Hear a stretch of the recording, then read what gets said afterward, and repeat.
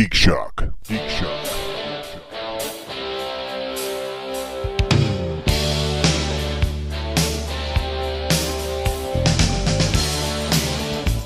Shame. Ding, ding, ding, ding. Shame. Shame. Do you have Shame. spoiled fruit or vegetables we can throw at each? Absolutely. We're two dudes with the refrigerator. We've got spoiled Oh, yes. things in there. They have a head of lettuce that's basically liquid. Just throw a head of lettuce at me. Just throw whatever, right? You laugh, but I've discovered one of those once Oh, before. yeah. Oh. The house that I lived at when I was in Wichita. Yeah. Had 4 roommates. And, That'll do it, first of all. Yep. Was going through the refrigerator, opened up the crisper, and I'm like, that is just wrong. Yeah. Wasn't moldy or anything. It literally had just dissolved into this kind of brownish liquid with just a little bit of cellulose that it almost made it look like it was like a little bit of plastic wrap. Nice. Was it in a bag or was it like just sitting? Oh no, it wasn't in a bag. So and it's that was better. part of it. Whoever put it back didn't wrap it up. And And yeah. even those lettuce bags, they have little holes in it to ventilate. Mm-hmm. So even if it was in that bag, it still leaked Right. everywhere. I just threw 3 of them out today. Because we went shopping at Costco, mistake number 1 for what were we going? We're going for something. Walked out with a whole cart of groceries. Right, 'cause sure. That's what you do Yep, at Costco. That's what you do at Costco. And of course, they give you half the field. Mm-hmm. So for like $2. So there's only so much salad I can make, so much sandwiches I can make before the lettuce goes. Costco and Sam's Club are designed for families. Yeah, of right. 5 or more. Like Major Man. And- Major yeah. Mez perfect for him. Right. And The man brood. I do my fair share of shopping at the clubs, but yeah, if it's not something that you can store long term, you just have to just go nope, not gonna buy it. Not gonna buy it. Don't want to have that apocalypse lettuce stored. No, God no. Welcome, folks, to Geek Shock number 429. Surprise, surprise. I am Master Torgo, 80s Jeff. Fact checked Andy. Maple Leaf Matt. and we're here to talk Week in Geek. Yes, Kay cannot join us this week.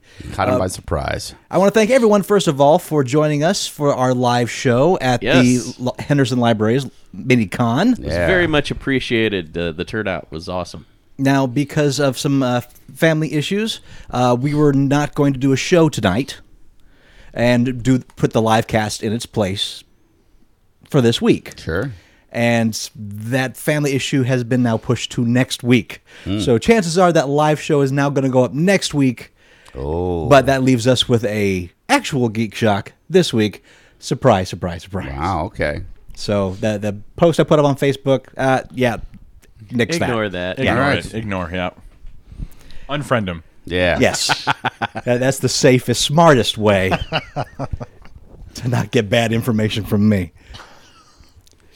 So, gentlemen, what geeky things you do this week? Since the last couple days I saw you. We didn't actually do geeky things on the show, so We did. That's a good point. We did a major geeky thing. We went to the Henderson Library's mini con. Right. Which was awesome as always. Yes. So thank you to Henderson Libraries for once again having us. And then we perused much original artwork and geeky self-made merchandise. The one thing I really like about the Henderson Minicon is a lot of the tables are artists, Yes. like local artists, Right. just Peddling their wares. peddling their geeky wares. Yeah. Absolutely. Weren't we supposed to have a booth this year, Andy, that Nope, you were going to didn't do happen. some artwork on? Nope. And just so you guys know, Torgo here perused the soap table and bought some soap. He Some always dirty buys soap. I always buy soap at cons. Yes, It's weird. I've lived with the man for 15 years, and I had no idea that he buys soap at every one of the cons we go to. We went to Comic-Con for like 6 years straight. He got I the never San Diego- once saw him buy soap. He got the San Diego Comic Con exclusive soap. I do. I love homemade soap. I go nuts for it. It's There are stupid. people that sell soap at Comic-Con in like various shapes and scents. I went to one in 09, San Diego Comic Con. I saw them. Yeah. No, I didn't pick them up, though. They're always there. In fact, I didn't buy any at the Toy Con, but that same person that was at Toy Con was at Minicon, so I thanked them for being at both places so I could buy their soap. Nice. So, I have soap. No soap, radio. And I choose your own horror mini adventure. Right. Well, I couldn't buy anything because I spent my geeky allowance for True. the next 3 months. So there is that. Yeah. Well, and hold on to that because that's going to be a surprise for people next week if they have. Well, I guess people have seen photos, but Yeah, it's in the photos, but you'll cover that more in the live con. Yeah. I did find it fantastic that Paulette actually used that as an excuse to buy something for herself. Oh, did you see that? She bought a really nice And one. she got it for half off, so she still technically has another $50 she can Nope. spend Nope.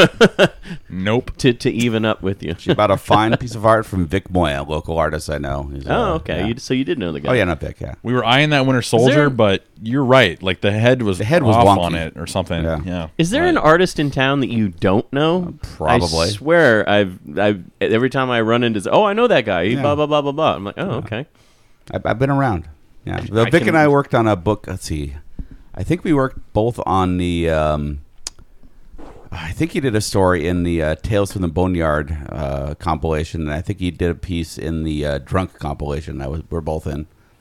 But yeah, he had some serious health issues himself for a while, and he was in a wheelchair for a while. Just wasn't sure he was going to make it, and he looks great now. Terrific. Yeah. But speaking of art, I've noticed Yeah. all these cons I'm going to lately. I'm gravitating towards the artwork more now. Than, Sure. Well, it's a lot of times it's original. It's one of a kind. There's so much, and not mass merchandised geeky stuff, but that's something that you can buy, and there's only one of that. There might be something similar out there, but nothing that's going to be exactly like what you have, and it's special. Yeah. Yeah, And 'cause the artwork she got was a beautiful mermaid drawing, and she also got a print of the colored. the original one. Yeah. Yeah, she got the original and the full color print. Yeah. And there were two different versions of the full color print. Right. The one that she thought she wanted was not the one that she got, but then the one that she got, she actually liked better than the one that she thought she was going to get. Right, because So- the coloring on the tail was kind of dark in the other Yeah. one. It's hard to see some of the beautiful detail in the tail. and was like this close to turning it back in for the one that she wanted, then realized, oh, I like the border on this. I like the tail. No, I'm going to keep this one. Yep. I forgot to tell you at ToyCon, though, speaking back to my art comment, so I picked up my 3 remaining X-Men Pops, my Funko Pop line. Aha. And I actually got this Wolverine print. Ooh. But you put like a light behind it, or you put it in front of a window. Mm-hmm. So it's kind of like painted on plexiglass. Okay. Or so. Wow, that was my stomach. Did you hear that? Was that No. you? That was my stomach. Wow. That lettuce that we just... Wow. Because I ate one of them. I Oh. salvaged one. You ate a head of no, lettuce? No. I salvaged one where it was... I don't think it's... It was yeah. half on its way to Right. liquefying. Is Andy going to have to run you to the hospital again? But anyways, I'll show you next time so you can... you being the artist, you can look at it. Like, it's really, really neat. Cool. And I only spent like $15 on it or something. Nice. It wasn't... Yeah. I don't know if you saw that guy's table there. It was like... You slide... It's like... he painted it on a projector sheet or something, and you slide it into a plexiglass holder thing. Oh, nice. But I'll have to show you. It's hard to explain Yeah, without yeah. looking at it. I know exactly what he's talking about. I've seen it. I've seen artists do this. It's crazy. It's basically it's like a sheet of transparency plastic, and they paint backwards. So they're layering Something- from yeah. the Okay. bottom up. So when you're looking at them, I got to watch somebody do this at a con once, and it was fascinating because they're painting, and I'm like, it looks weird and it looks odd, and he's like he's going in reverse. He's doing the eyes first, and then he's putting the like he was doing like a pumpkin or something like that, and then he was doing the orange, and and then when it was all said and done, he flips it over so you see the smooth side that would be the one that would be facing out in the light box, and then you're like, oh my god, Yep. it totally makes sense now because it looks amazing from the front side. And then when the paint's all dried, you put that in a light box and light shines through. And I was So like, is it this is the cool. piece you bought original or print? It's original. Wow. Original, Really? yeah. For 15 and it was bucks? only 15? $15, but he had a bunch of them. Like, Wow. he obviously wasn't trying to get rich, let's just say. Wow. But I'll have to let you, being Yeah, the I'd artist, love to see it, yeah. you'll probably appreciate it. And thank you for describing it better than Oh, no, I than I did. I wasn't But that trying was- to describe No, it. no, I was perfect, just, though. I was I going like on of what I had seen, and it I think was really Mark Hempel. cool. I think Mark Hempel did some comics that way. That's very Yeah. possible. Well, the book club has chosen its books, so I mentioned it in the live cast, but I definitely want to put it in the main cast. It was a tie this month. It is Kem Grinwood's Replay, which Professor Biggs has been trying to get into the club for like a year. And Mike Cole's the Armored Saint. So choose either one or both if you're getting freaky, and then join us on the 8th or whenever you're finished. But it's the 8th. No one can talk about the book on the club page until then. I was going to read both books, Yeah. Of course. but apparently Replay doesn't have a digital version. Oh. Dope. And I Go read old it. school. I read it years ago, like a decade ago. And of course, like most books, when I'm done with them, I send them to the used bookstore for credit or to the library, whoever will take the books. So I'm hesitant to buy it again Yeah. for that reason. So I may not read Replay. But I will say, for those who are choosing the Armored Saint, it is more of a novella. It's about 200 pages, so not too huge. You can tell that Mike Cole has played some Warhammer in his life. Uh-oh. Matt was up to get a drink, and I said I'm back now. Warhammer, and he just ran right back to the mic. It's that guy that plays Warhammer. Those of you familiar with Warhammer, you will see some homage to it. It's a fantasy story, but there's some 40K homage in there. But that's all I'll say about that. It's a rich That's all I got to universe. say about that. Very rich. But speaking of Warhammer, I mentioned in the live cast that it's calling to me again. And it's calling to me a little differently than before. Oh, that's better. Because the last time I just was in it for the modeling. Just paint some models. I did not care about the game at all. This time, it's the game that's speaking to me, and I think it's because it is the 8th edition brand new version that was released last summer. And in it, they overhauled all the rules, simplified some of the things, especially the magic system, the Psyker system that's in it, that apparently got really convoluted in the last few versions. So the rules are what's appealing to me now, as well as the modeling and the painting, of course. Yeah, I've been watching a lot of stuff on YouTube, but it's also calling me to the Black Library, which is the novel publishing arm of Games Workshop. And this is where I butt heads with Games Workshop every single time, because Games Workshop novel pricing is crap. Yeah, it's pretty bad. They are the most expensive books, especially when you're talking about multi-book series. Let's not forget Horus Heresy. Yeah, I know. We've mentioned over 45 That's a retirement novels fund right so there. far. That's a retirement fund. But I was going based on what you said, Matt. Check out Eisenhorn. I want to, because you're right. The world of Warhammer 40K is a richly developed, fascinating, dark science fiction war opera. The idea of the fact that there's this carcass of an emperor barely alive that they have to sacrifice 1,000 people a day to it just to keep it alive. Yep. And living in that world as a human being is the definition of hell. Speaking of the Emperor there, it's funny because if they just let him die, the Emperor, you get rid of the Dark Elves, all of the psychic abilities of the Eldar, and the Eye of Terror, What's the Eye of Terror? where chaos comes from. The Chaos gods are in the Eye of Terror. and that's in the warp. Yes. Okay. So that's where the mouth of the Eye of Terror that's where they launch their Black Crusades. So Wow. Abaddon and all the fleets come through there. So all of the Imperial might is located around this part of space. So everything wrong with the Yes. Warhammer 40K universe is this religious fervor about this mostly dead creature on a throne. Well, yeah, he's one of the most powerful psychers in that universe. Like, he's ridiculously powerful psychic abilities wise. So his death sends out like a death shockwave scream of psychic energy that will eradicate all those enemies that rely on corruption, psyker abilities, which are usually the bad guys, except for the Eldar. But because it's an uber, super autocratic, religious... Yes, and the Emperor protects, so we can't let anything happen to him. And oh, by the way, we just lost the Cadian 8th Gate. Oh, well, whatever. The Emperor protects. Yes. Blah, blah, blah, blah. Also, they believe that going through the warp, so the ships have what they call the Emperor's Beacon. So they believe that the Emperor... You follow the Emperor's silhouette Oh. Otherwise, you get lost in warp space. Oh, wow. The Imperium believes. So they think, oh, we'll never be able to man our outpost. We'll never be able to get from one side of the Imperium to the other if the Emperor dies. So it's a flawed thinking, Yeah. as well as the religion, and just Nerd. Emperor protects.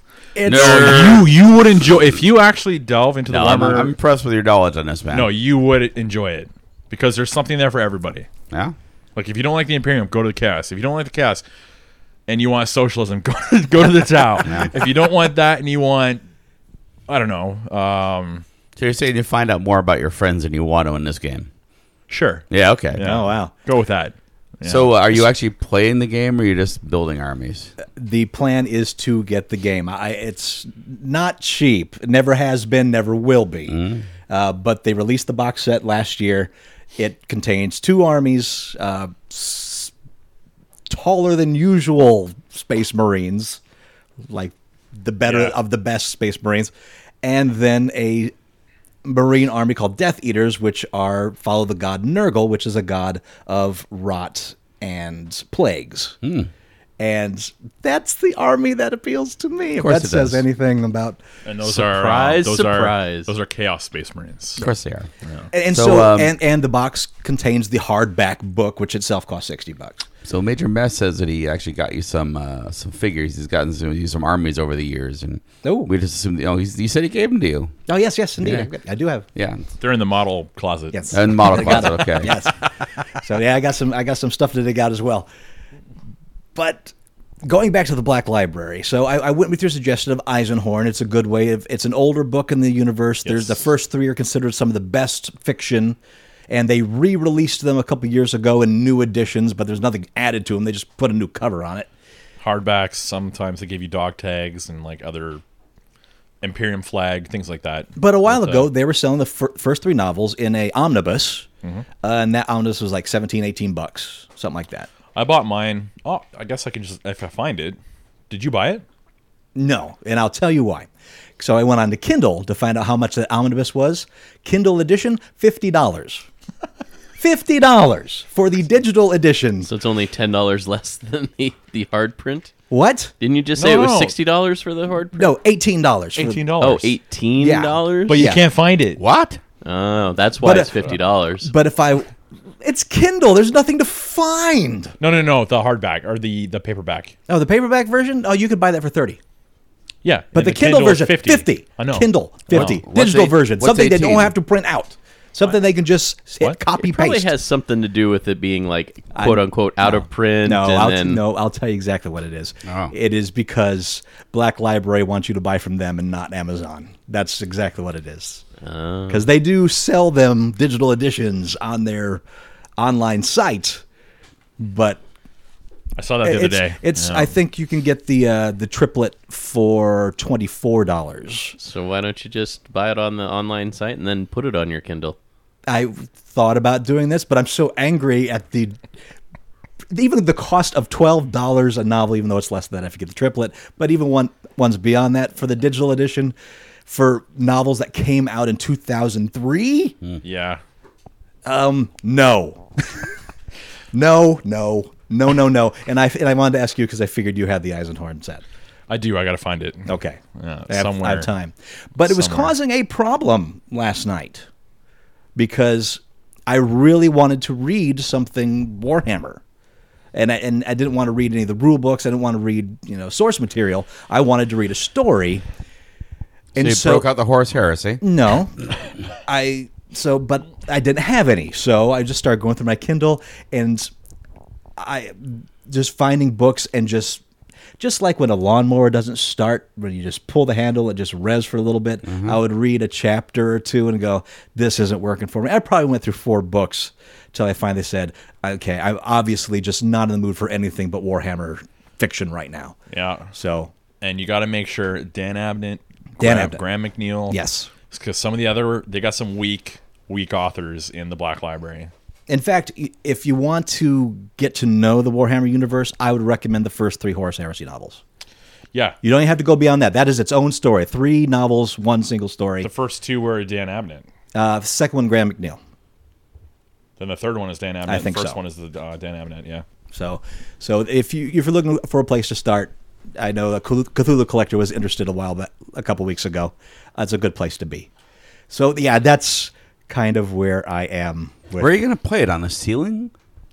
No, War Games. Yeah, well, we'll just go meet at. You'll meet somewhere else. Yeah, they have all the scenery and everything. You just bring your armies and play. All right. Hey, do you want a giant island? Because I can give you that.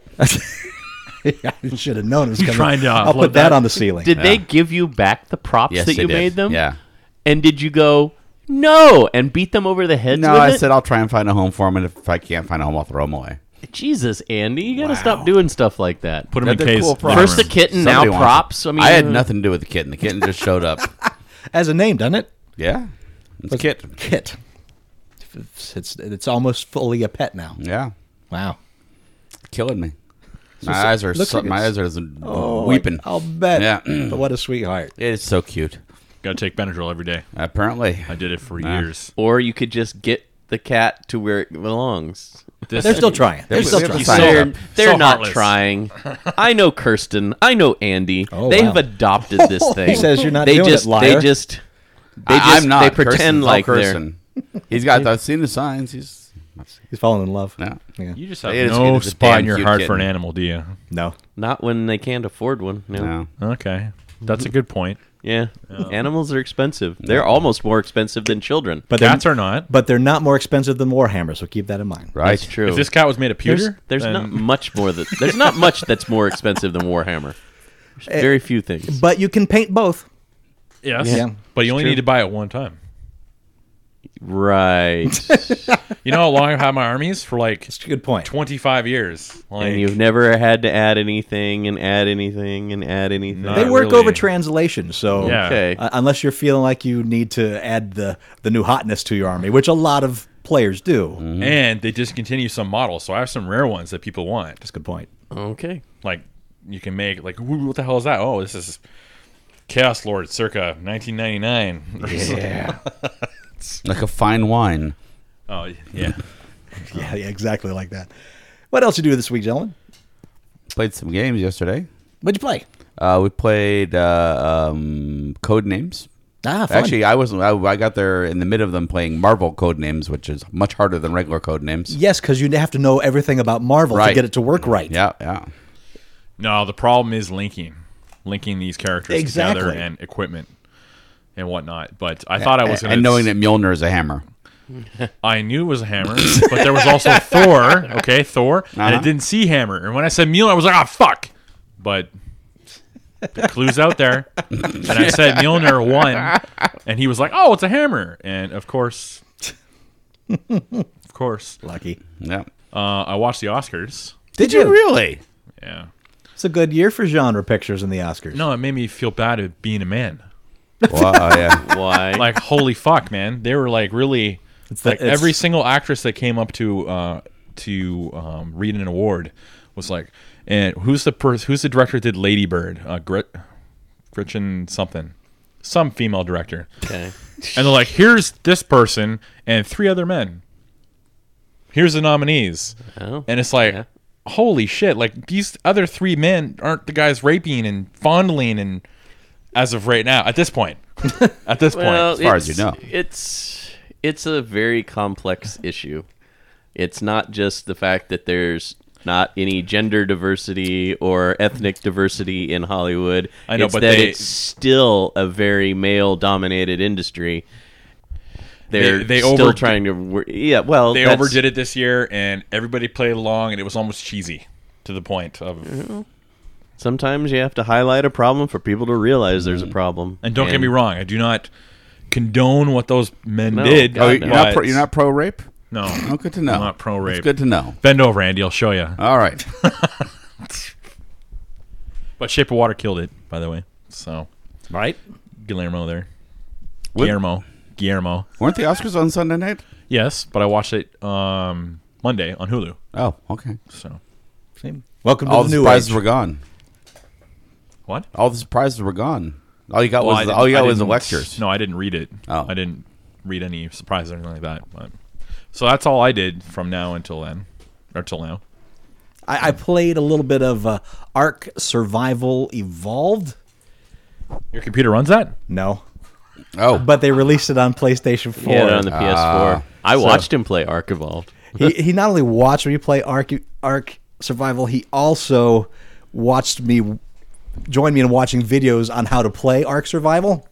Now, if you're not familiar, Ark Survival is one of those video games like DayZ, 7 Days to Die, where the whole point of the game is it's a multiplayer game, but in these cases, most players don't work together. They work against each other, and the environment is also out to kill you, and you will die. You will die lots and lots of times.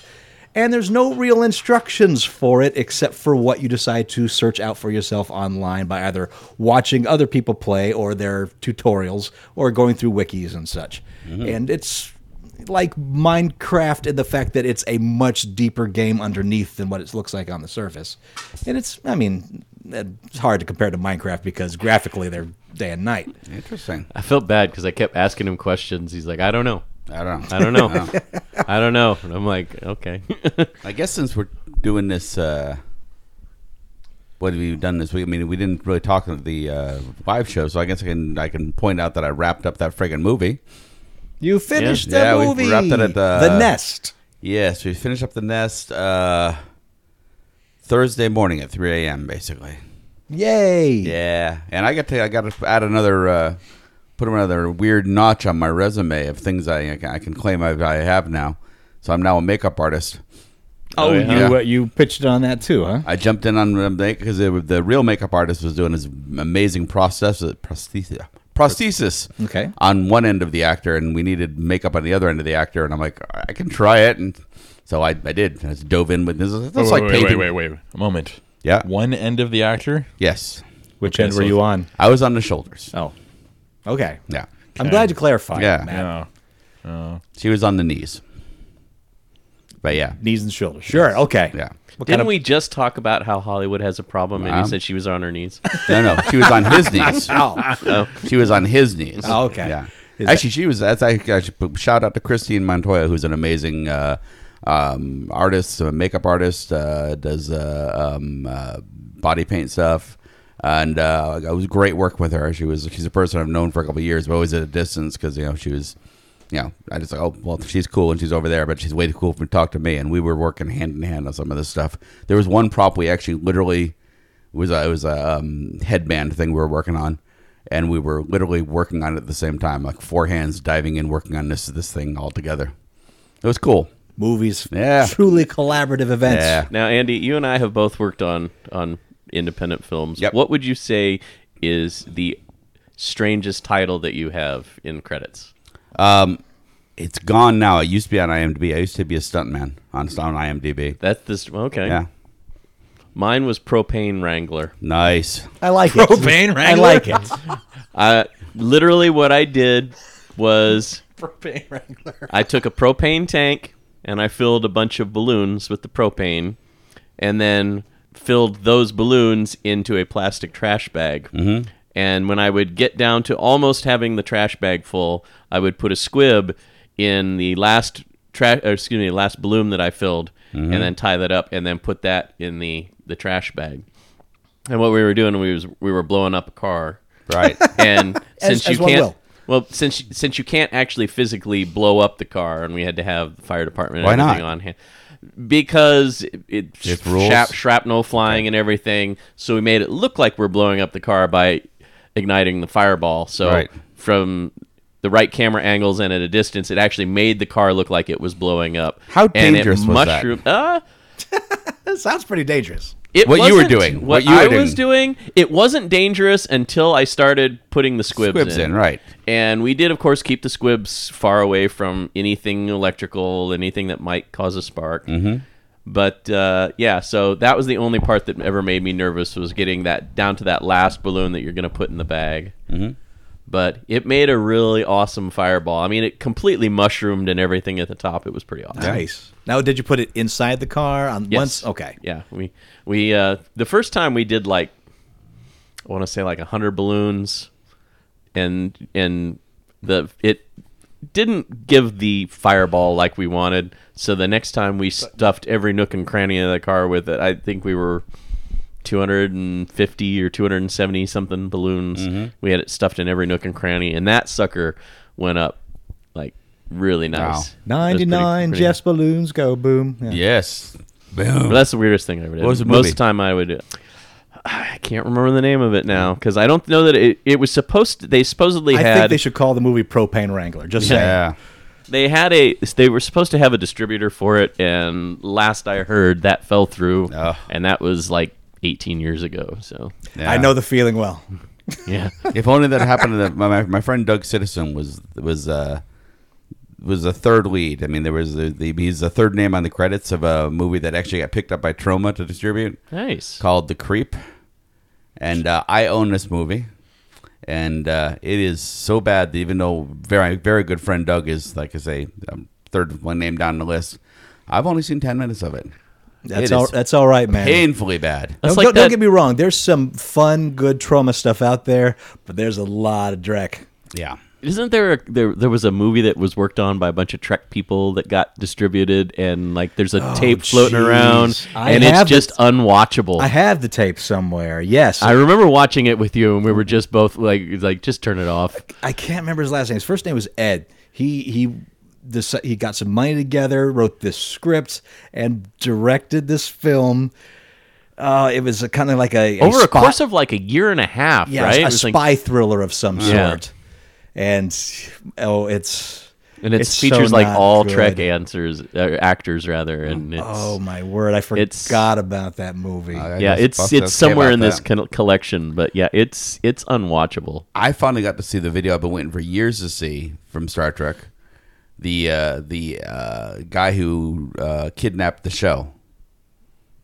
Oh, the guy that was in the Starfleet Yes. outfit. Oh, Yeah, there's video of that. Yes. Oh, I didn't there even was know. video I of didn't know there that. was video of it either. I knew there was video of it. I just never seen it. I remember when it happened. I remember people talking about it. Yeah. Well, do you explain it? Because I wasn't there. I you was ready? working in the restaurant, so I'm only hearing secondhand. Kirsten's probably the best person to tell the story, but But he's not here. Apparently, at some point when they did the show, somebody, a fan, dressed up in Starfleet and had been on the ride so many times, he had the lines memorized.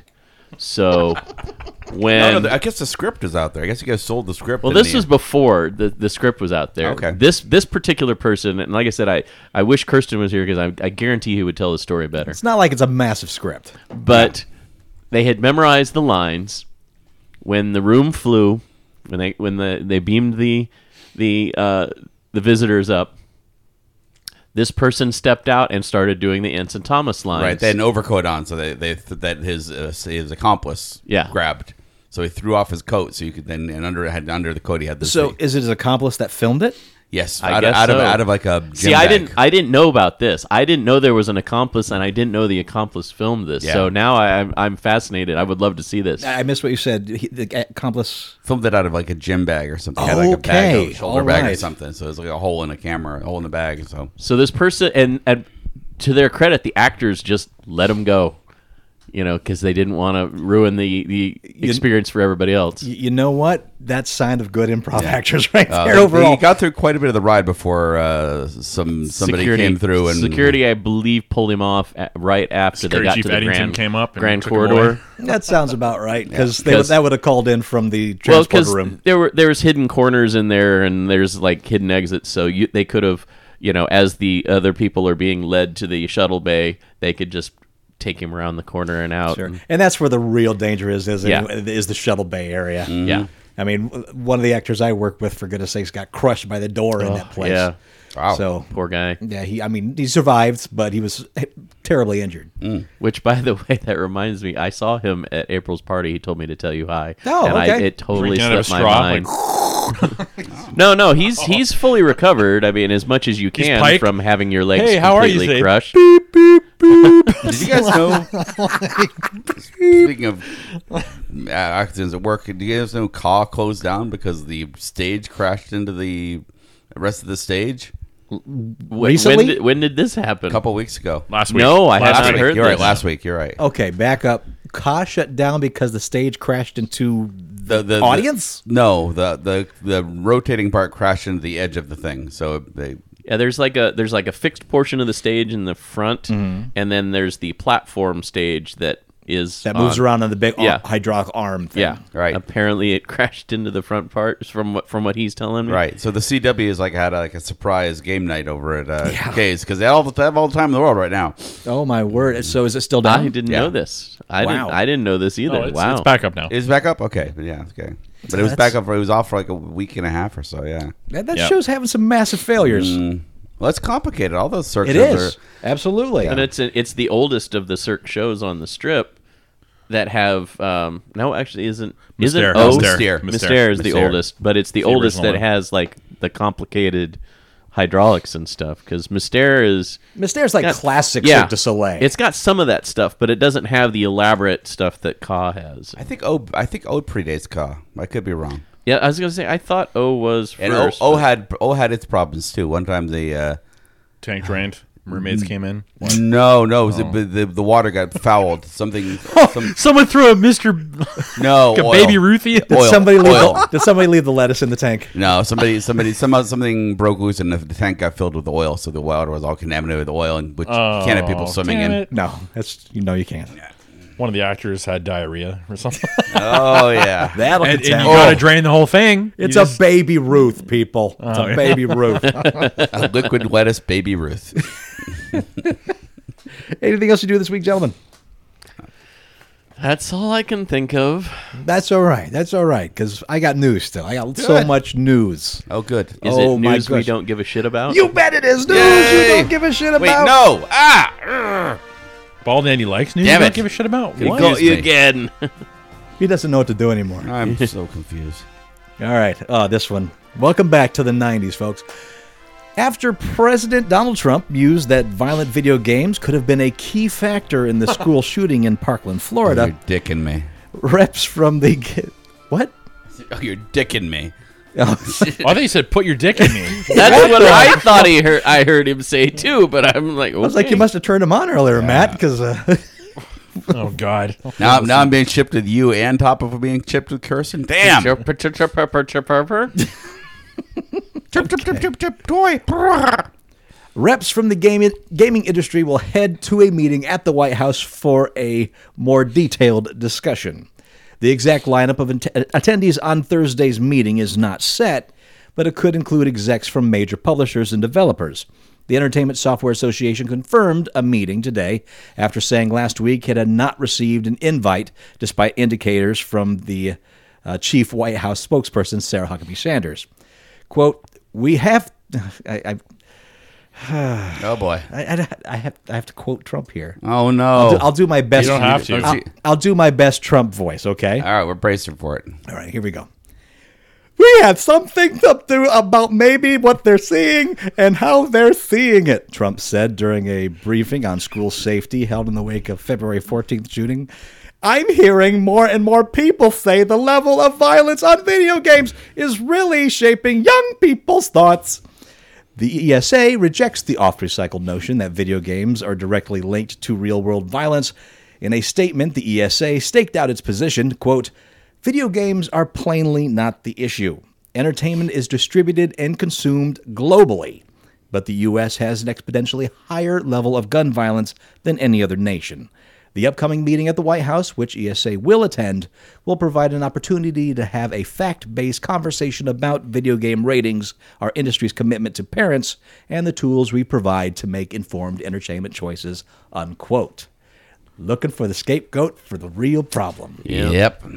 It's not like they haven't tried this before, and Yep. there's not like there's tons of books and studies that have been done that disprove this connection between violent video games and school shootings. Man. But hey, we just got to keep rehashing everything that we hear and see on TV. The global argument is really it. Yeah. They play the same games throughout Europe, Yeah. Japan.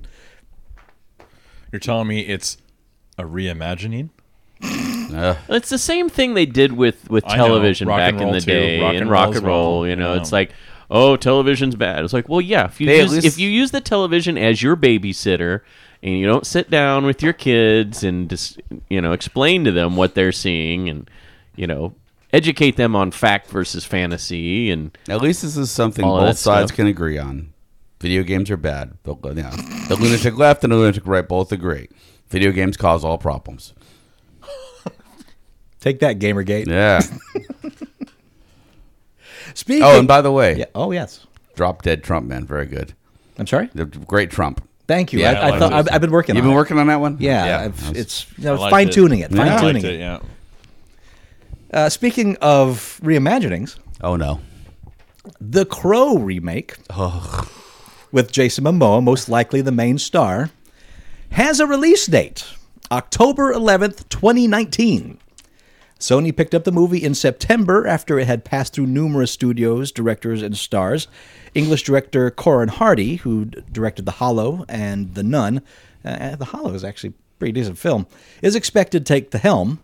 The film will be a remake of of course it is, the 1994 original from Dark City and iRobot director Alex Proyas. It tells the story of a young man, Eric Draven, and his girlfriend, Shelley Webster, who are brutally murdered on Halloween night. 1 year later, the man returns, his soul brought back from the underworld by a crow to exact revenge on the gang that killed them. Gritty and dark, The Crow was elevated to beloved cult classic following the death of Lee, who was accidentally shot and mortally wounded in the abdomen by a prop gun on the set. The remake will reportedly be more faithful to the adaptation of James O'Barr's 1989 comic of the same name. Okay. I enjoy me some Crow, but I do too. But you know what? I got a feeling it's going to be better than any of the sequels. Sure. Not that that's not a high hard, bar. Not hard. Yeah. Yeah. And Jason Momoa, he's a good actor. He He can do it. He's not at all like the Eric Draven is in the comic. The Eric Draven in the comic is kind of weedy. Yeah, it's very Thin. Yeah, that heroin chic thin. Yeah. Yeah. So that's kind of the thing that's like, Momoa, really? Is he going to keep the beard? who knows? Doesn't seem I mean, crow-like, but He's had that beard for so long. exactly. though. That's why I can't see him shaving it. Yeah. It's tattooed on.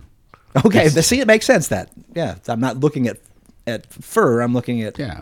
ink. Okay. Plus, like he's got some Hawaiian ancestry, so I don't know if Yeah. like there's a lot of stuff about cutting your hair and trimming your beard and stuff. So I don't know if that plays into why he looks for roles that allows him to keep that or not. But That's something I did not know about. I didn't either. I learned something today. I have my remember doubt- seeing I'm starting to have my doubts about that. I think I know Apparently, what I've Hawaiians. caught a podcast. I know a lot of You know beardless what? Hawaiians. You know what? With Well, today's, I don't know this for a fact. I just what I've seen like on TV shows and stuff. Okay. But I'm talking like reality stuff where, like this one I saw where this guy was going into the army and they wanted him to, cut his ponytail and stuff. And Wow. he was trying side to use religious, the right? yeah. Well, no, it was talking about this is a tribal thing with my Hawaiian ancestry, yada yada yada. So, again. I could be way off. If there's any of our fans that are I'll bet we'll get an email. Oh, about yeah. this. I can almost guarantee it. And Mahala plenty ahead of time. it could have been played up for the show. I don't know for sure. A reality show exaggerating things? No. I know, no, right? No. But listen, if Justice League has taught us anything, Hollywood is great at taking away facial hair. So we Right. know he doesn't have to shave it. They've got the tools. They've Yep. got the talent. All right. So no more talk about remakes, Good. except for this one. God damn it. A new team is being given a shot at bringing William F. Nolan and George Clayton Johnson's 1967 novel Logan's Run to the screen again. Oh, you know what? That could be done better. This might work. Yeah.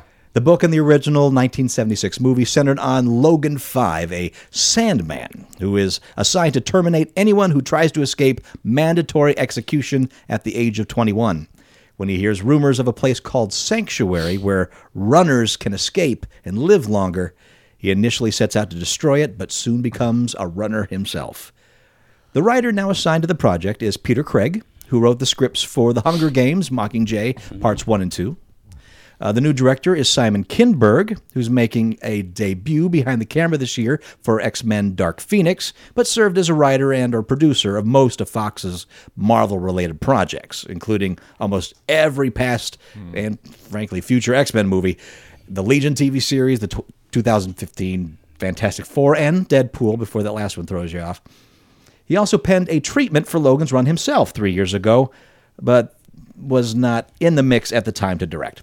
The original 1976 Logan Run film starred Michael York and diverged significantly from the novel, raising the age of death to 30, amongst other things. Yeah, I was going to Changed- say, I changed the remember end the completely. movie was 30.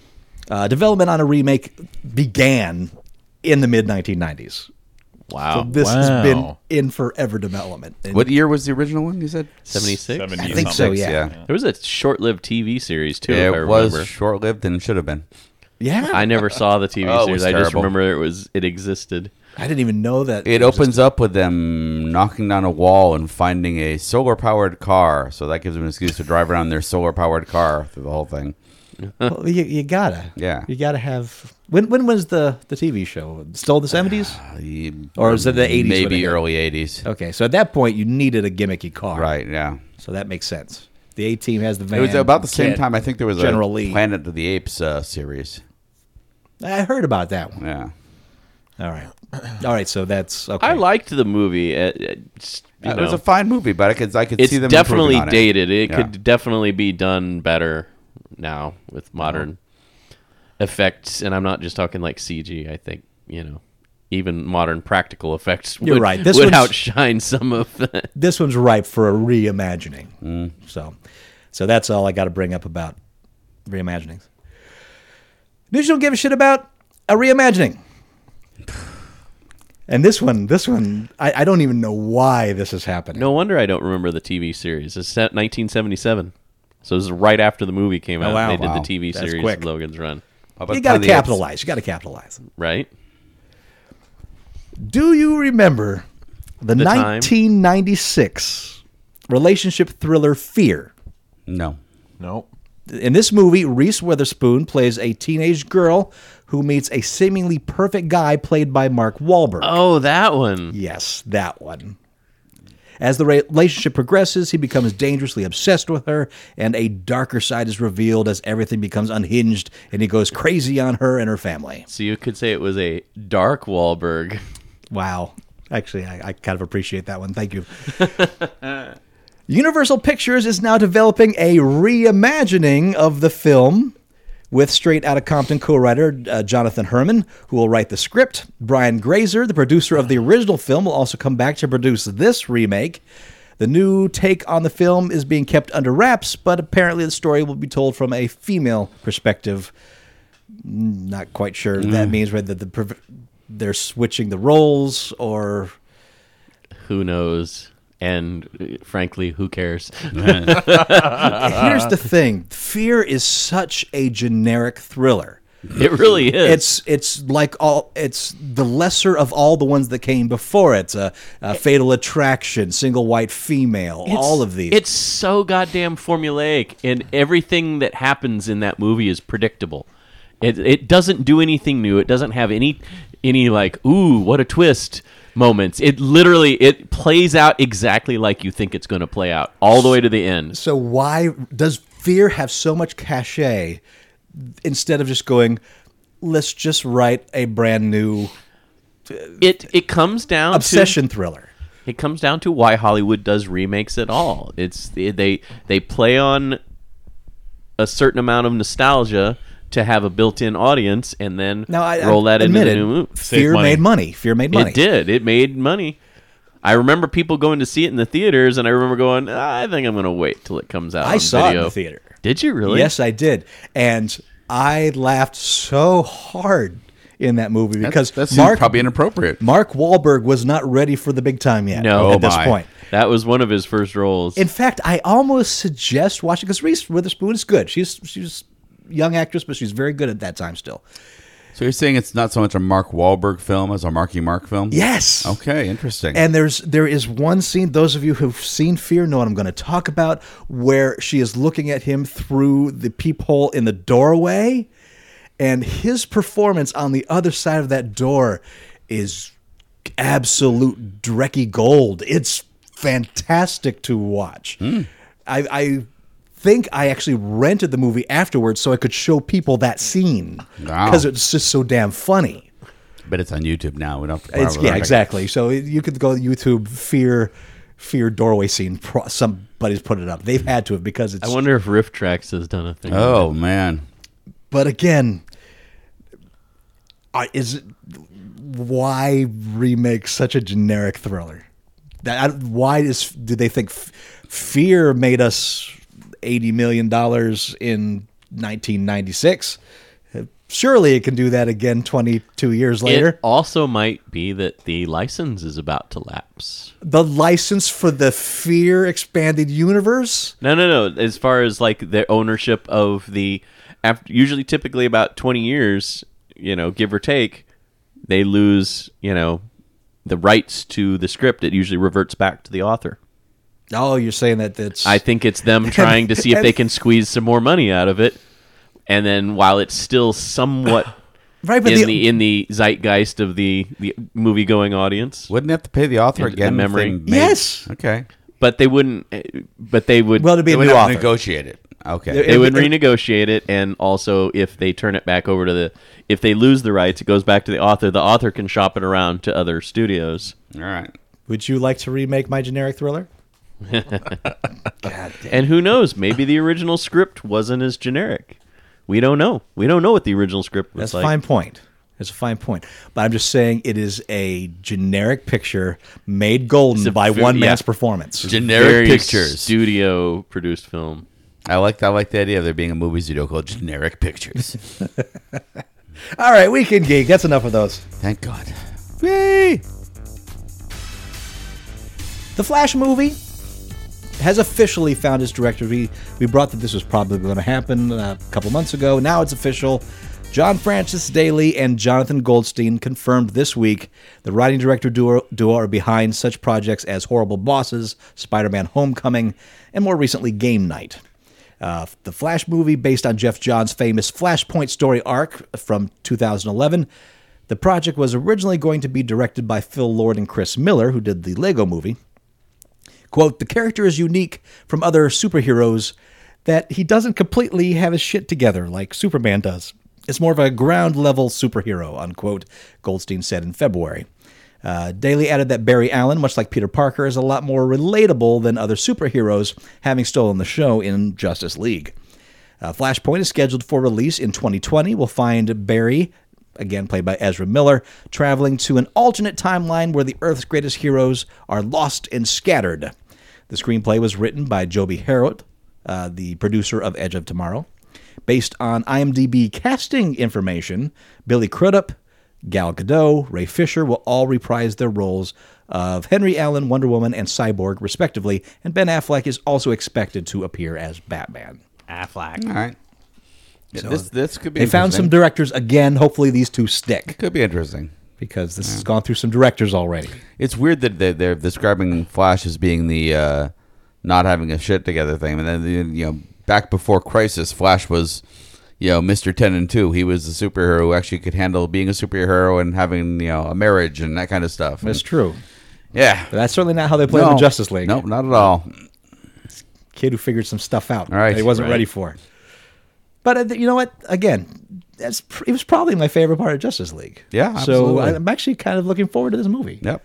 Those eyes, like, oh shit, you can see me. Fuck. Yep. And going back to your joyful moment, Matt, of the week, it was a big night for genre films in the 90th Academy Awards. Academy of Awards.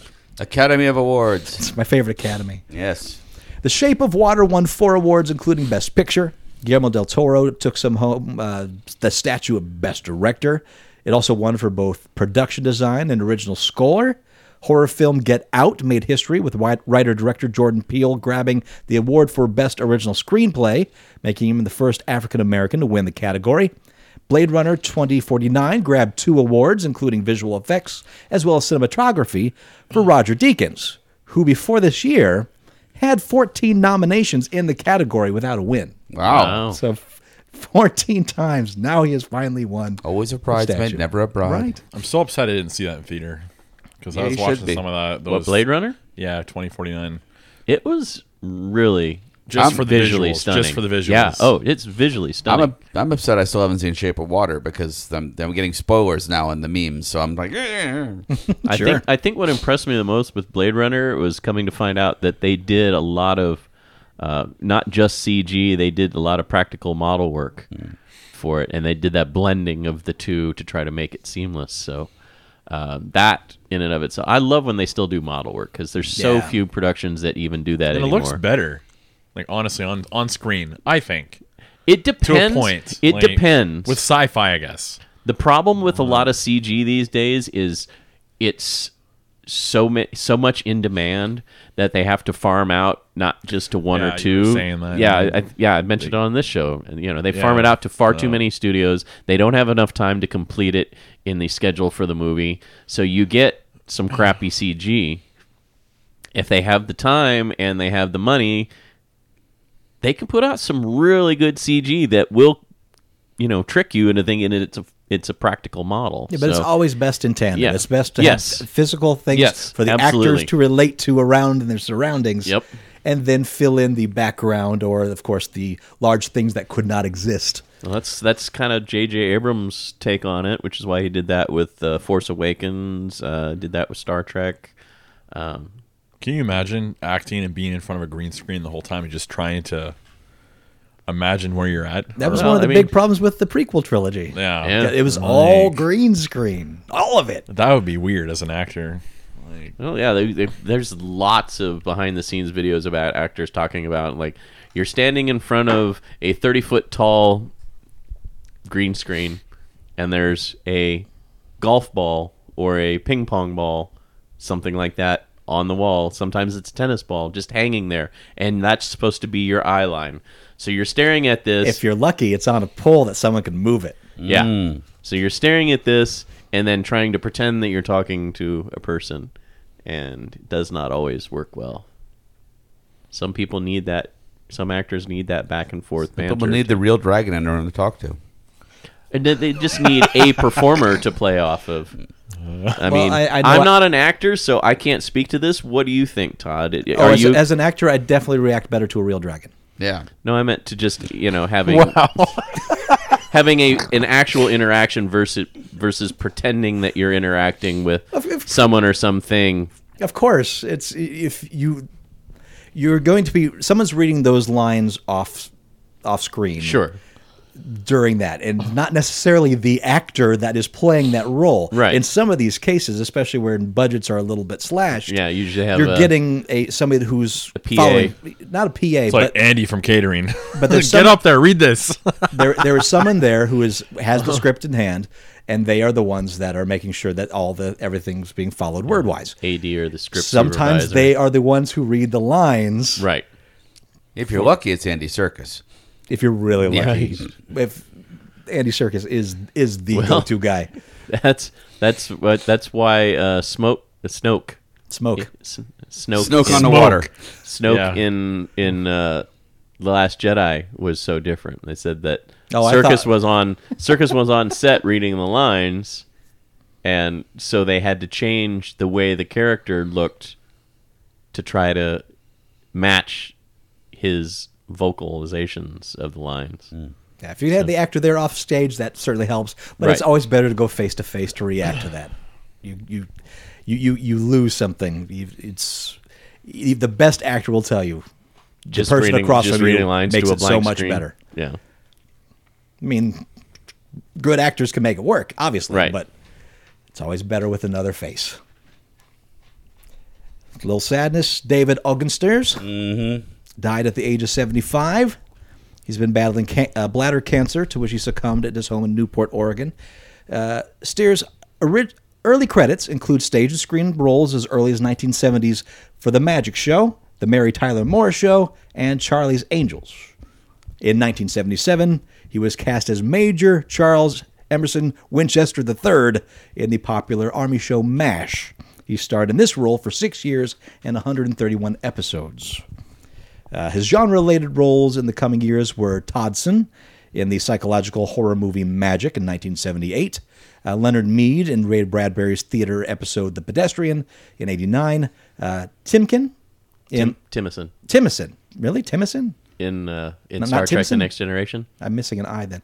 Timson in the Star Trek The Next Generation episode Half a Life in 91. He was really good in that. And the voice of Cogsworth in Disney's animated Beauty and the Beast. Whoa, you're missing the most important one. What's that? Dr. Jumba in Lilo and Stitch.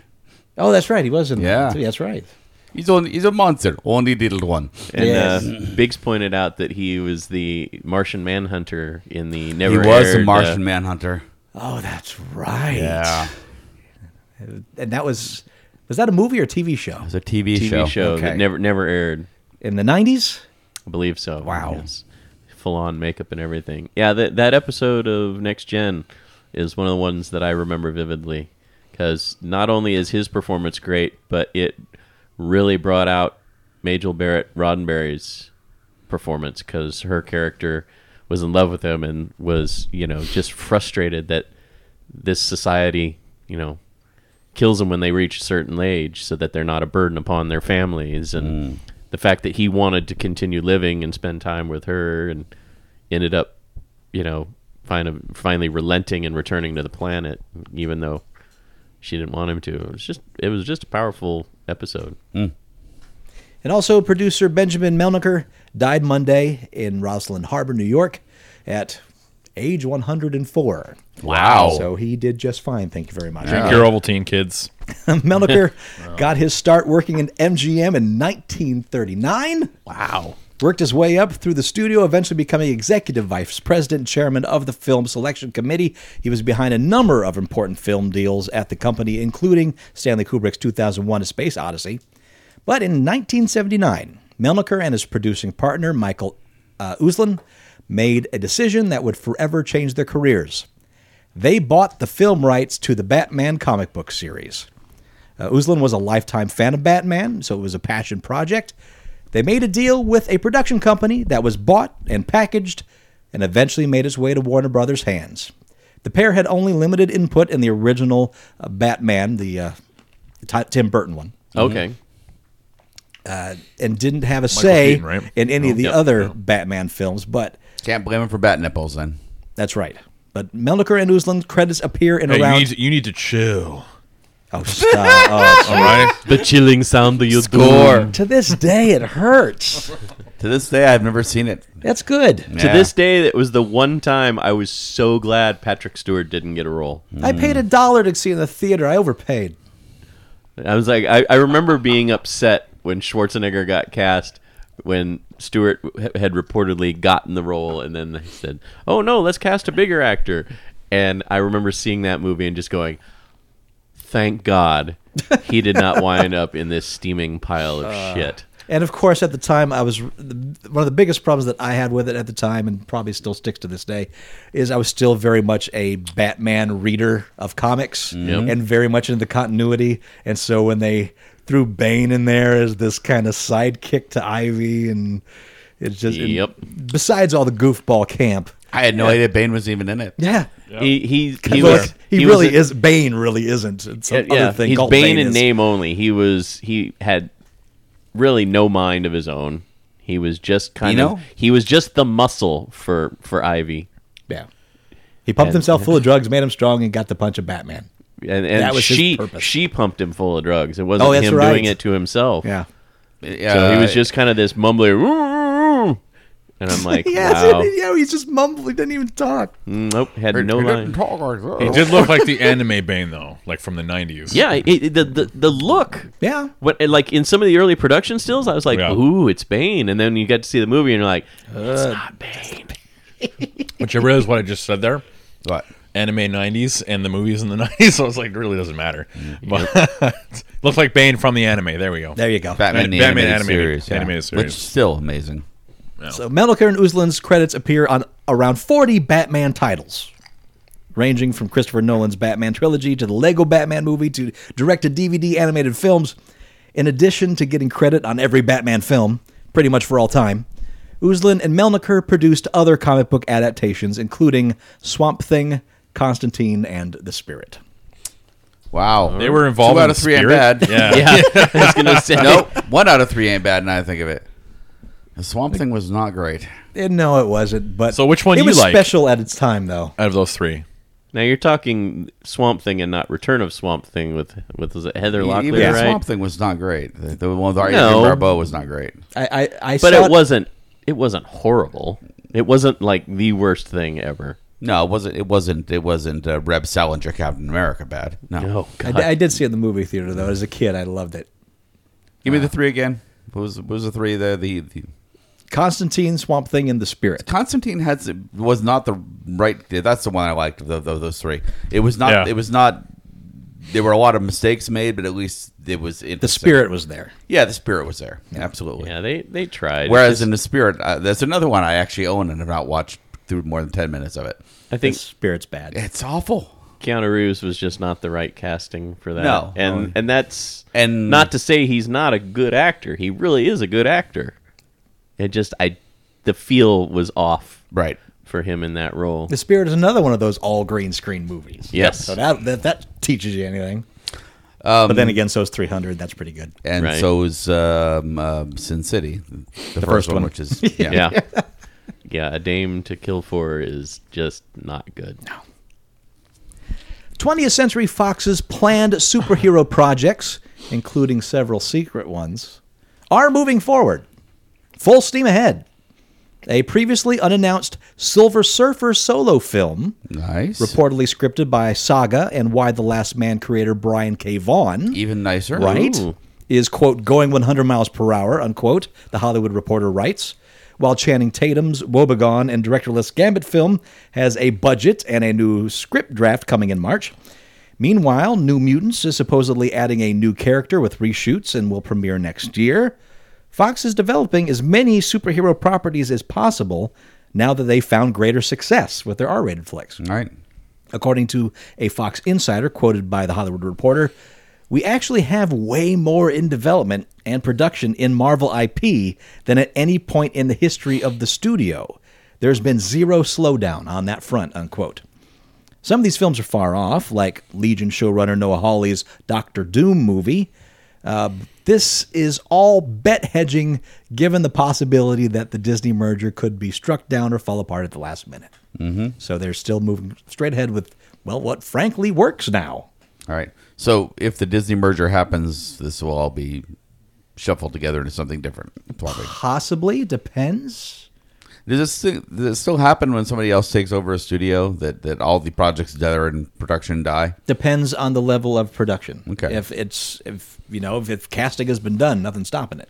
Okay. If there's just a director and a script in place, that could stop. But if it's cast, it's pretty much done at that point. And especially if production started, unless they're like, nope, this ruins everything. Right. They're not going to shut it down. Right. But the stuff that's in faraway development, like the Doctor Doom movie, it's probably not going to happen. Not in that way, anyway. Right. Which is of all those listed, if they actually go, if they don't use the Doctor Doom from the recent Fantastic I can Four, guarantee they're not. good. If they, there was a pretty good Doctor Doom short series. It was like Marvel Supervillains, where was the supervillains, where it was like our supervillain team up, something like that. That was interesting, because they were the protagonists, although not the heroes, obviously. I tell you what, as far as villains go in the Marvel Universe, Doctor Doom's probably my favorite. Yeah, he's complex. Oh, except for Thanos. Thanos takes number one. But Doctor Doom Thanos is is probably not as two. complex.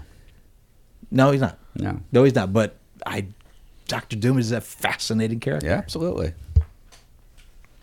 Children of Time, the sci-fi novel by author Adrian Tchaikovsky, is headed to the big screen through Lionsgate. Not through a Lionsgate. Oh, Okay. yeah. Okay, that's good. The novel, which will be adapted for the screen by Colby Day, tells the story of a planet inhabited by evolved spiders uplifted by human scientists. Oh, fuck no. The last humans alive in the universe who are on the hunt for a new planet after Earth has become uninhabitable. Because it's full of spider people. But tension arises when the super arthropods realize that they don't want to be replaced by humans. Released in 2015, the book was a hit with critics and fans of the genre and was eventually given the Arthur C. Clarke Award for Best Science Fiction of the Year. And I also would be remiss if I didn't say that Shock Monkey Thomas Head has suggested this book for the book club a few times now, including this last round. Keeps getting struck down, huh? But I don't know. I love that description. I might have to vote for it next round. I want to read the thing about humans versus spider people that don't want to be replaced. Yep. Green light. I love this next story, but it touches my heart in such wonderful ways. It touches to the prankster in me. It touches to the horror lover in me, and the person who just loves to explore the world. The person that did this deserves medals, love, and cash. As something of an homage to the Friday the 13th franchise, an artist named Curtis Lair has placed a statue of Jason Voorhees at the bottom of a popular Minnesota lake. Located 120 feet underwater, the life-size replica comes complete with the infamous hockey mask and machete.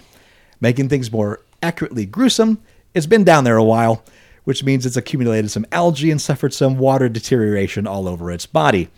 The statue harkens back to the ending of Friday the 13th Part 6, Jason Lives, when Tommy Jarvis attempts to kill off Jason by chaining him to the bottom of Crystal Lake. Lair put the statue in the Crosby area lake back in 2013. Nice. Now that is laying out a gift to humanity. Yeah. I wonder why it's just now making the news rounds. That if it's been out there for 5 years. I'm perhaps Lair let some people know, hey, check out X marks the spot in lake for secret surprise. And it's 120 feet down. Hoping that somebody would have stumbled across it. Right. Because apparently this lake was somewhat popular for divers anyway for being such a deep lake. Because you need scuba equipment basically to get down there. Mm-hmm. But what a wonderful thing to stumble across in a lake. Oh, I don't know. I need a new wetsuit. I mean, Lake Mead here in Las Vegas was really cool for all the stuff that it's covered up when the Hoover Dam went up. Right. Like the rock quarry basically was covered up right in front of the dam. And of course, once upon a time, an old village was covered up. The town of St. Thomas. Yes. And now it's That's Lake back out again. visible again. Yeah, Lake Mead has evaporated so much that is now visible. In the 50s, when it was underwater, and hadn't been underwater for long. It had been underwater for like maybe 20 years or so. There were still trees. I've heard about that. I had friends that would go visit, that would go dive down and see that. And there were trees, and because there was like shade and kind of coverage, a fish hung out there, so it was a good fishing spot. Yeah. But also because there were trees, it's a good place to get your fishing lines caught. Of course. So my outlaw, my ex's father. I'm glad you explained that. Not my in-law, my outlaw. I've never heard it called an outlaw before. I like that though. The outlaw. He was a diver. He used to be a diving welder. He used to do that kind of. So he was diving down there for fun, and he got down under the trees and was swimming under the trees, and something felt something pulling on him, and he got something else pulling on him, and he realized that he was caught up with fish hooks. Really? And he had to yank himself free from the fish hooks by tearing them out of his skin. And he punctuated the story when he told me. He goes, "From that point on, I always carried a knife with me when I dove." I'm like, oh yeah, that's a good idea. Yeah, I thought divers normally carry knives. That's what I thought too, but he wasn't at that point. Now he does. I guess he doesn't anymore. He doesn't dive anymore. But you can go through all these rock quarry tunnels and everything else. There's exciting things to do down to Lake Mead as a diver. There's cliff houses under there. Yes. I mean, there's Native American cliff houses in there somewhere. So yeah, there's super cool things to dive for, but let's face it, Jason Voorhees is the coolest of them all. Yeah. in his proper spot. It's an underwater museum of love. I kind of want to put something on Lake Mead, but it'll pop out of the water in a few years. So, which could be fun in its own, now I think of it. There's still deep spots in Lake Mead. It's not still, going to be uncovered for another now. 3 years. It's still 500 feet deep by the dam. But you're not allowed to go by the dam. No, you're not. So, because you'd be a terrorist. Were you diving by the dam? Not to mention, could get sucked into the intake towers. Exactly. oh, there is that. Which is what my outlaw was doing. He was actually welding on the dam. That's why he was out here. The recently relaunched Orion Pictures has officially scored the rights to a zombie movie musical. All right. The Is zombie. it called? Oh. It should be. If it isn't, it should be. The zombie movie musical in question is John McPhail's Anna and the Apocalypse. John McPhail's?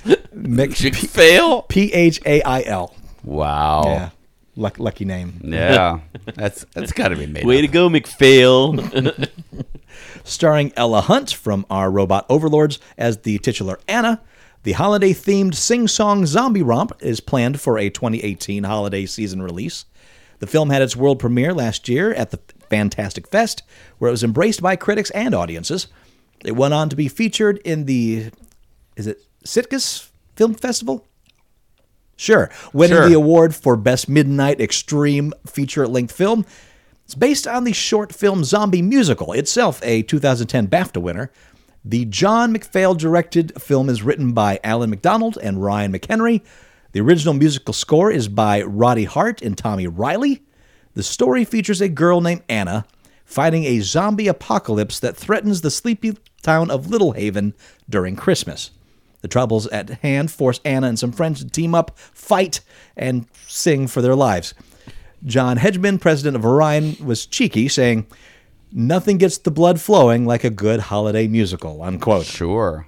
Since returning to the world of wide-release theatrical distribution, Orion can count this as its first acquisition. So welcome back, Orion Pictures. Wow. I guess so. I'm racking my brain for songs from Anna and the King of Siam, but I can't. So, yeah. I'm not going to. Yeah. No. Disney Channels worldwide are developing a new show based around Lunetta Lafayette and Devil Dinosaur. Start over. Disney Channels worldwide? Yeah. What the hell is that? That's all the channels. That's the company that the channels are under. Disney Channel, Disney Junior, Disney XD. All Okay. those. Yes. It's a new streaming service Oh, good. offered by.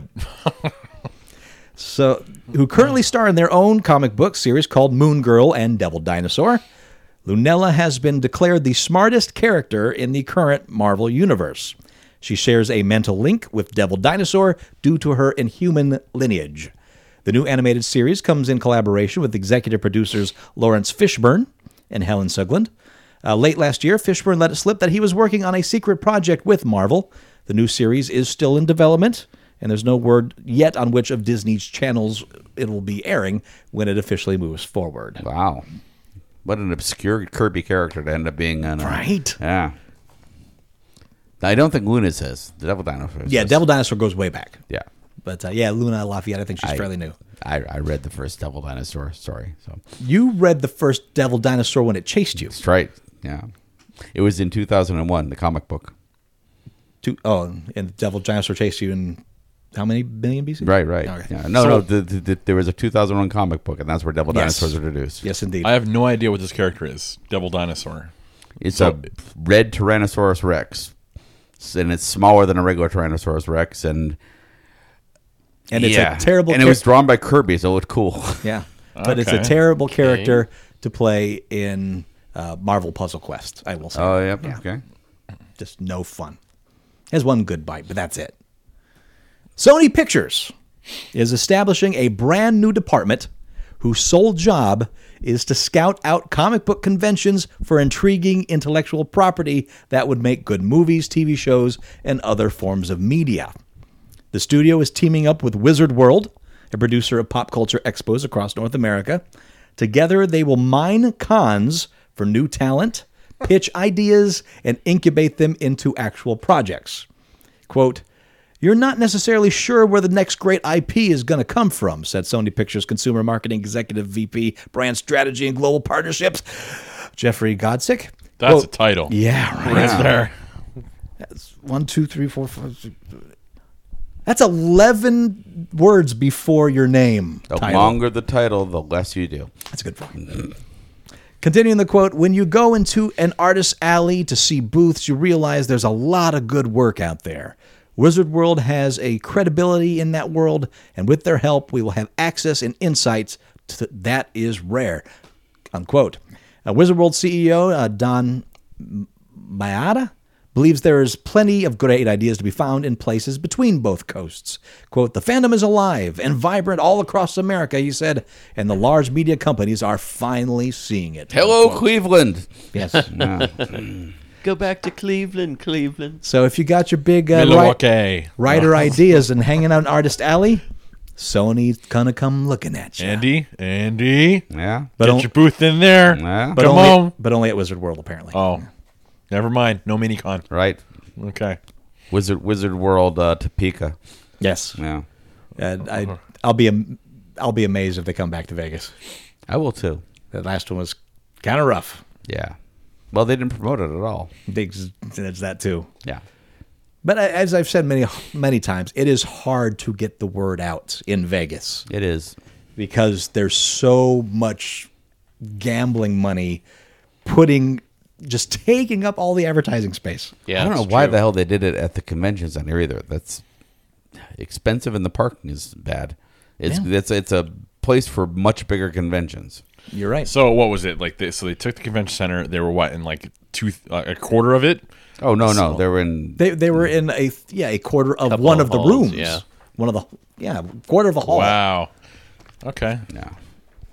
And speaking of getting some publicity out there, those of you who live in Las Vegas, MeepleCon is going to be March 16th through the 18th. That is a tabletop gaming con. Yep. It's a very small one though. It's at Eastside Cannery, and I think it has a maximum of 600 registrants. So get in early because this one might actually sell out. Eastside Cannery is a funky little place. I kind of dig it. It is. And there's already signups for all the games happening, and there's some tournaments as well. So if board gaming is your bag, check out MeepleCon. March 16th through the 18th. Speaking of Sony, Horizon Zero Dawn holds PlayStation 4's all-time sales record for first-party titles. Wow. Now Sony appears to be doubling down on getting even more in-house content into its gaming platforms. After Horizon developer Guerrilla Games revealed that the PS4 exclusive sold 7.6 million copies in its first year of release, Sony Interactive Entertainment followed up with an announcement that it is restructuring in order to, quote, create and develop the most attractive and powerful first-party titles, unquote. Sony has already been accumulating first-party hits with million-selling games like Neo, The Last of Us Remastered, Bloodborne, Uncharted 4, A Thief's End. And beyond Sony's in-house titles, the PS4 has been riding a wave of successful console exclusives like Yoko Taro's Nier Automata, Persona 5, along with updates to classics like Final Fantasy XII, Kingdom Hearts HD 1.5 plus 2.5 Remix. God, that's also a mouthful. And Shadow of the Colossus. 2018 should see a trickle of Sony-published AAA games that include God of War on April 20th, Detroit Become Human on May 25th, and Spider-Man sometime before Christmas. That Spider-Man game looks awesome already. Nice. Ooh, bringing back the Lionsgate. Oh. Here's the Lionsgate. All right. But not the Lionsgate news you're expecting. Not a gate made out of lions. Not as a already gate made explained. out of lions? And if this is a Lions gate by made a of gate. live lions? Yeah.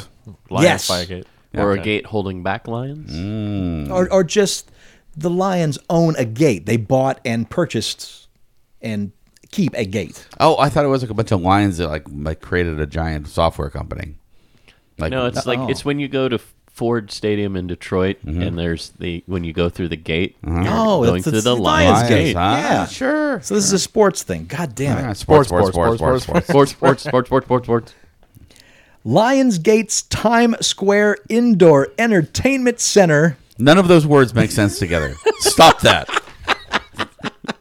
It's a random assortment of words. You made that up. You just pulled words out of a hat. Yeah, this is Try that again with the real words.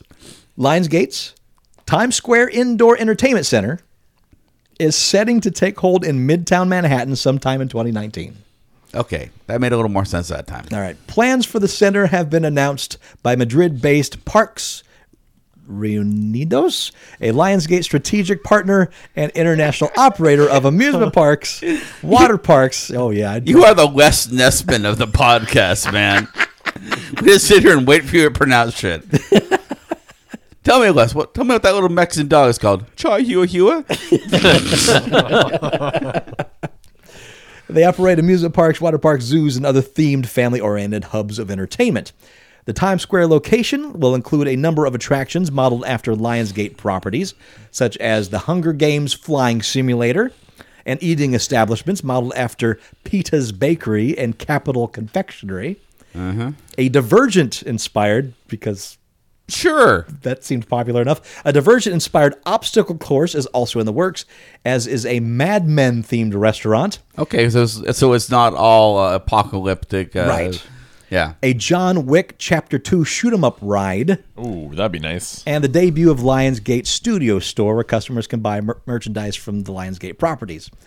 And things don't stop in New York, or even North America. Lionsgate plans to build outdoor and indoor theme parks in China, South Korea, and China. Dubai. I know. No. If you're trying to do Donald Trump, you got to say it China. right. No, you got to say it like he says it, like China. See, now that's how you do it, man. That's it. That's awesome. Spot on. I love it. Spot on. I love it. Disney could potentially tap Ridley Scott to direct a film adaptation of T.A. Barron's The Merlin Saga. I don't know this thing. I don't either.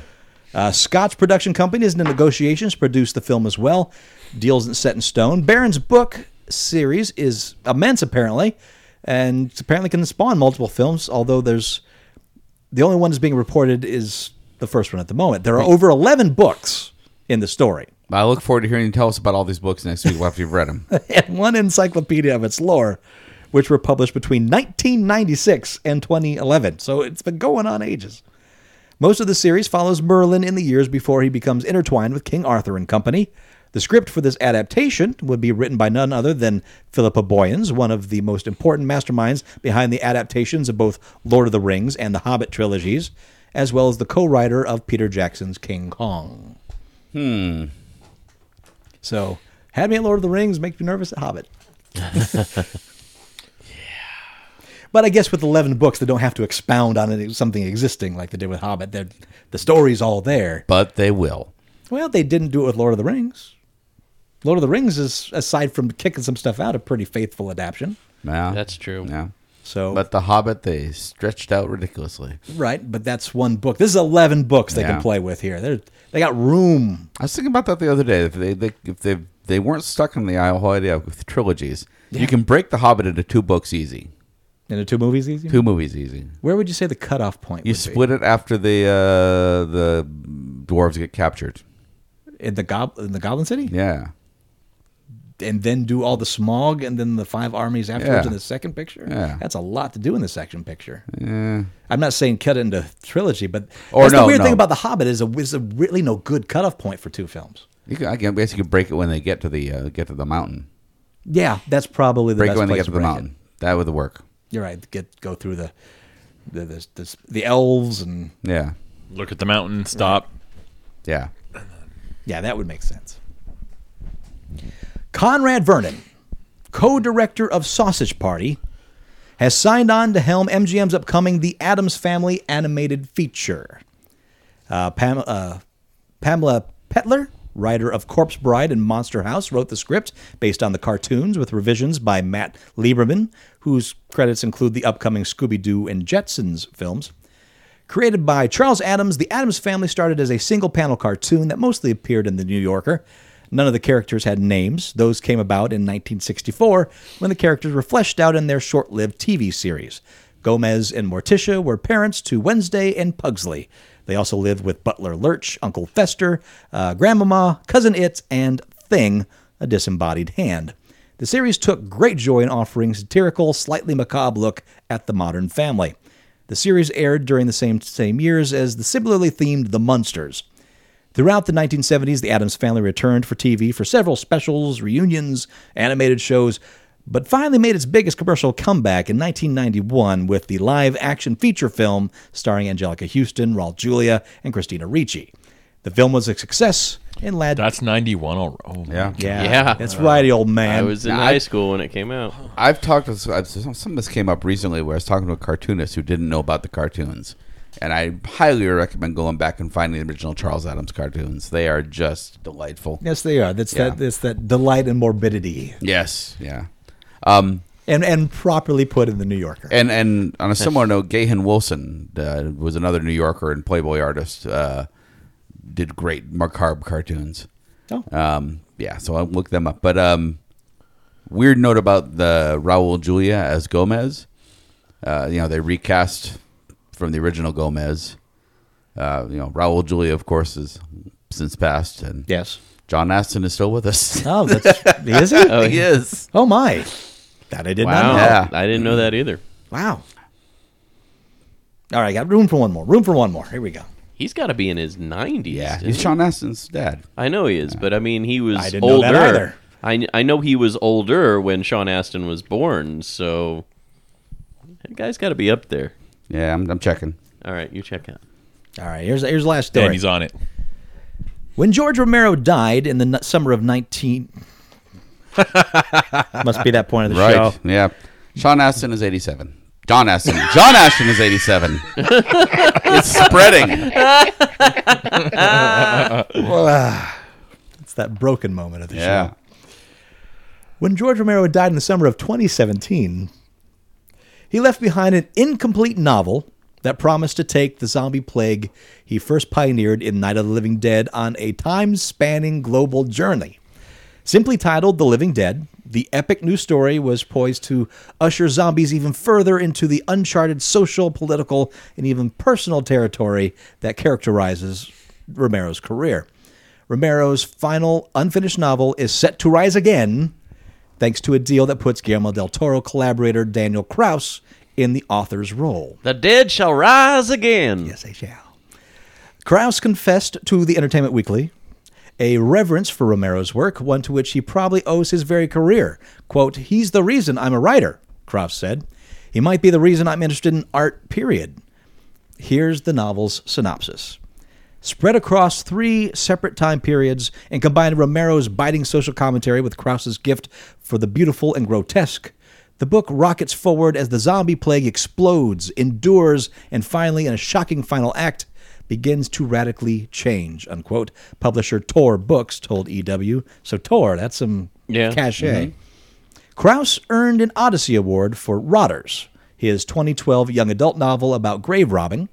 In 2015, he went on to co-write with Del Toro the Troll Hunters novel that inspired the Netflix animated series of the same name. Another Krauss-Del Toro book collaboration, the novel adaptation of Del Toro's The Shape of Water, will have just been released last week, I believe. The Living Dead is set to release in the fall of 2019. Okay. Young adult novel about grave robbing? Right? Okay. That's a pitch. Yeah. That's a fine pitch. And I think it's about a family that grave robs.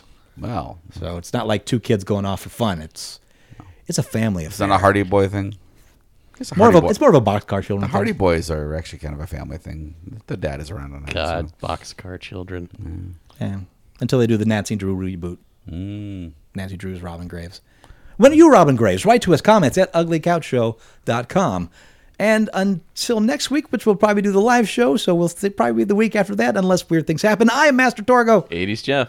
Fact checked Andy. Maple Leaf Matt. and we'll talk to you next week-ish in Geek. And thanks to all the monkeys that donated money to St. Baldrick's for me shaving my head. Yeah, you don't have hair. I don't I have watched hair. the video. Yeah. He has stubble. Yeah. But It's you're soft right. and fuzzy. You're right. Kirsten was right. Your head is built for this cut. Yeah. And you kept the beard, which is glorious. Right, have to, because then it gives me the illusion of a chin. Yes. Yeah. That's important. That's kind of the reason for the beard in Yeah. modern day. Yeah. Note all the facial hair in the room. Commander K is absent. This is a facial hair podcast. Has Kay ever had a beard? I do not recall him having a beard. I don't think so. I can't remember him having a beard. I wonder if he's one of those guys that can't grow a beard, because I barely can. I have facial hair, but I'm patchy. I'm super patchy. I couldn't grow one until I was in my mid-30s. So Maybe it's because of Kay's Hawaiian heritage. Yeah, I think that's it. His Hawaiian heritage, Yeah. Okay. Yeah, he can't grow a beard because that's that a would be- callback. That's against that's against his contract. You see, man. Oh, Jesus.